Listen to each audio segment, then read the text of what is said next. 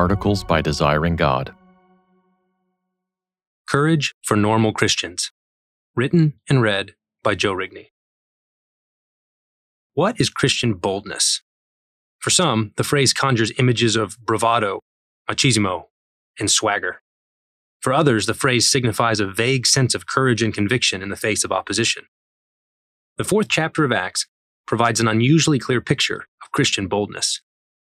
The noun for boldness, parousia, appears 3 times in this one chapter, and only twice more in the rest of Acts.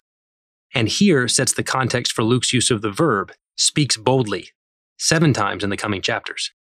He apparently intends for us to see the events of this chapter as a particularly poignant example of Christian boldness. By examining them, we can see not only what Christian boldness is, but where it comes from and how we can cultivate it for ourselves. Astonished at common men. The word first appears in Acts 4:13. Now when they saw the boldness of Peter and John and perceived that they were uneducated common men, they were astonished. What had the Jewish leaders seen that so shocked them? Recall that Peter and John had been arrested following a miraculous healing at the temple. Peter had healed a man lame from birth, amazing the crowds. He followed the healing with an evangelistic sermon to the gathered crowd. The sermon is interrupted by the Jewish leaders, who, annoyed by the apostolic teaching, arrest the apostles and throw them in prison overnight. The next day, Peter and John are brought before the entire council, including the high priest and his family. The rulers demand to know how Peter and John were able to do this miracle. And then Peter responds with the words that surprise the Sanhedrin and show us the meaning of boldness. 3 elements of Christian boldness. First, their boldness shines in a hostile context. The gathering of the entire council seems to be an attempt to intimidate these uneducated common fishermen. Here are the elite, the educated, the men who have power. It is they who ask, "What do you have to say for yourselves?" No doubt other uneducated men had stood before them and shivered, looked pale, and found their tongues tied in the presence of these religious leaders. But not Peter and John. Their answer to the accusatory question is as clear as a bell. "Let it be known to all of you," Peter says.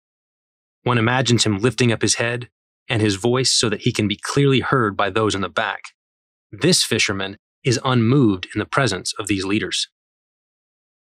Second, their boldness manifests in their clear testimony about Jesus. It is by his name that the man was healed. It is by his name and his name alone that any man can be saved.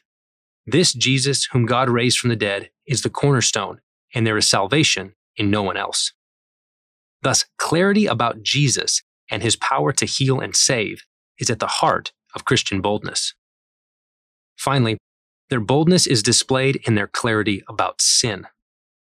This man, Jesus Christ of Nazareth, whom you crucified, this Jesus is the stone that was rejected by you. You rulers, you who purport to be the builders of Israel, rejected him, the cornerstone who has become for you a stone of stumbling and a rock of offense. Here is a turning of the tables. Peter and John are the ones on trial. They have been arrested. And yet here they accuse and condemn the powerful men who not a few months earlier had killed Jesus himself. So then, what is Christian boldness? It is courage and clarity about Jesus and sin in the face of powerful opposition. It is plain and open speech with no obfuscation or muttering. It is unhindered testimony to the truth, whether about Christ and his salvation or about what he came to save us from. Obey God rather than men. This understanding of boldness is confirmed if we consider the next chapter, when Peter and John are again arrested and hauled before these same leaders for their refusal to stop speaking in the name of Jesus. The high priest questioned them, saying, "We strictly charged you not to teach in this name, yet here you have filled Jerusalem with your teaching, and you intend to bring this man's blood upon us." But Peter and the apostles answered, "We must obey God rather than men. The God of our fathers raised Jesus, whom you killed by hanging him on a tree. God exalted him at his right hand as leader and savior to give repentance to Israel and forgiveness of sins. And we are witnesses to these things, and so is the Holy Spirit, whom God has given to those who obey him." God raised him. You have filled Jerusalem with your teaching. What teaching? The teaching about the resurrection of Jesus. The apostles are preaching the lordship of the risen Jesus. God exalted him at his right hand as leader and savior to give repentance to Israel and forgiveness of sins. That's what every sermon in Acts is about. God raised Jesus. God exalted Jesus. Jesus is Savior. Jesus is Lord. Jesus forgives sins. There is no other name by which we can be saved. This is the message the apostles preach in defiance of the Sanhedrin's threats. They are determined to fill Jerusalem with the good news about who Jesus is and what God has done through him. You killed him. But not only teaching about Jesus, they also preach clearly and courageously about sin, and in particular the sin of betraying, rejecting, denying, and murdering Jesus. You intend to bring this man's blood upon us, the high priest says. You're trying to blame us for killing him. That's exactly right, responds Peter. You killed him by hanging him on a tree. It's remarkable how often the apostles strike this note, in Jerusalem no less, only a few months removed from the crucifixion itself.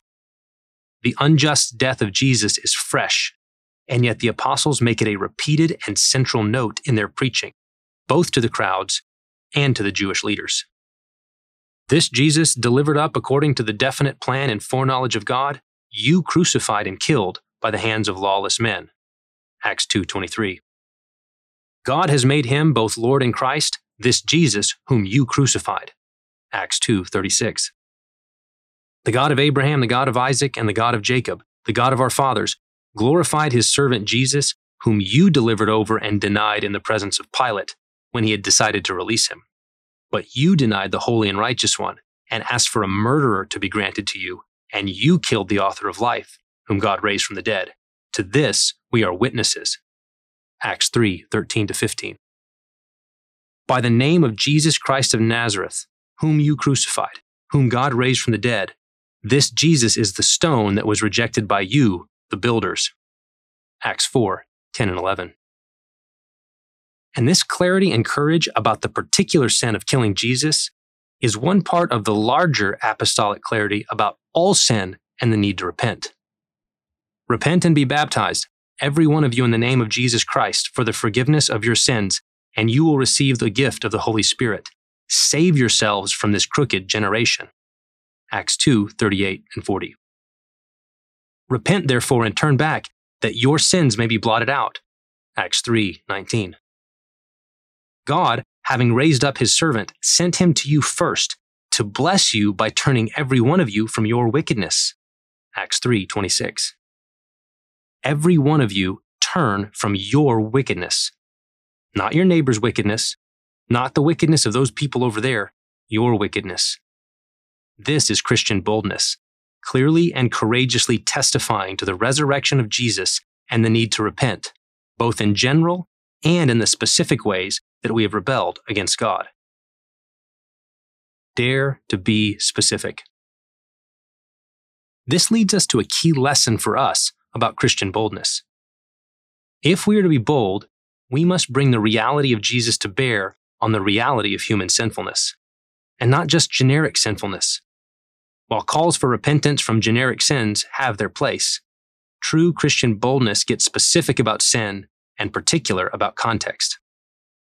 There is a perennial temptation for Christian preachers to gather a crowd and preach about all the sins out there.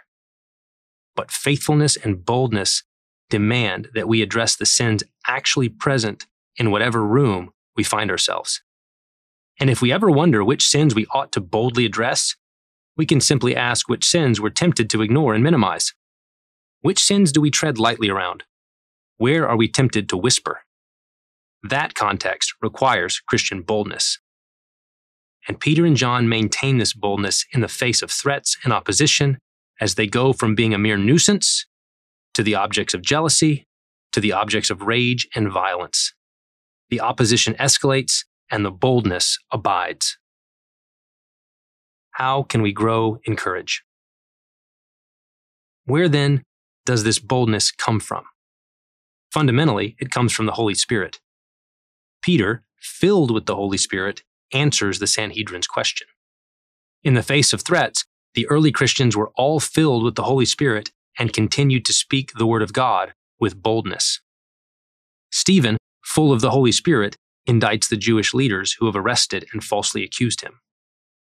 But not only the Holy Spirit. The Jewish leaders, in recognizing the apostolic boldness, recognized that Peter and John had been with Jesus. And while this no doubt refers to their engagement in Christ's earthly ministry, it contains a word for us today. We too, if we wish to be bold, must be filled with the Spirit and abide with Jesus. And the book of Acts shows us not merely the ultimate source of Christian boldness, but also the means for growing in it. After Peter and John are released and warned to no longer speak in the name of Jesus, what do? 1. Gather. They went to their friends and reported what the chief priests and elders had said to them, and they lifted their voices together. Christian boldness is not an individualistic affair. It comes from gathering with God's people to seek His face together. 2. Pray. Sovereign Lord, who made the heaven and the earth and the sea and everything in them, look upon their threats and grant to your servants to continue to speak the word with all boldness. Boldness comes to those who ask the Almighty, Maker of heaven and earth, for it. The Spirit fills them with Christian boldness because they petition the throne of grace to bestow it generously. 3. Ask God to make good on His promises. In their prayers, they repeat back to God what God has said. They quote Psalm 2 and celebrate God's royal victory in Jesus. Christian boldness is a boldness built on the Word of God. 4. Look for God's hand and plan. Not only do they read the Bible and pray the Bible, they read their own story in light of the Scriptures, looking for God's hand and plan in their lives.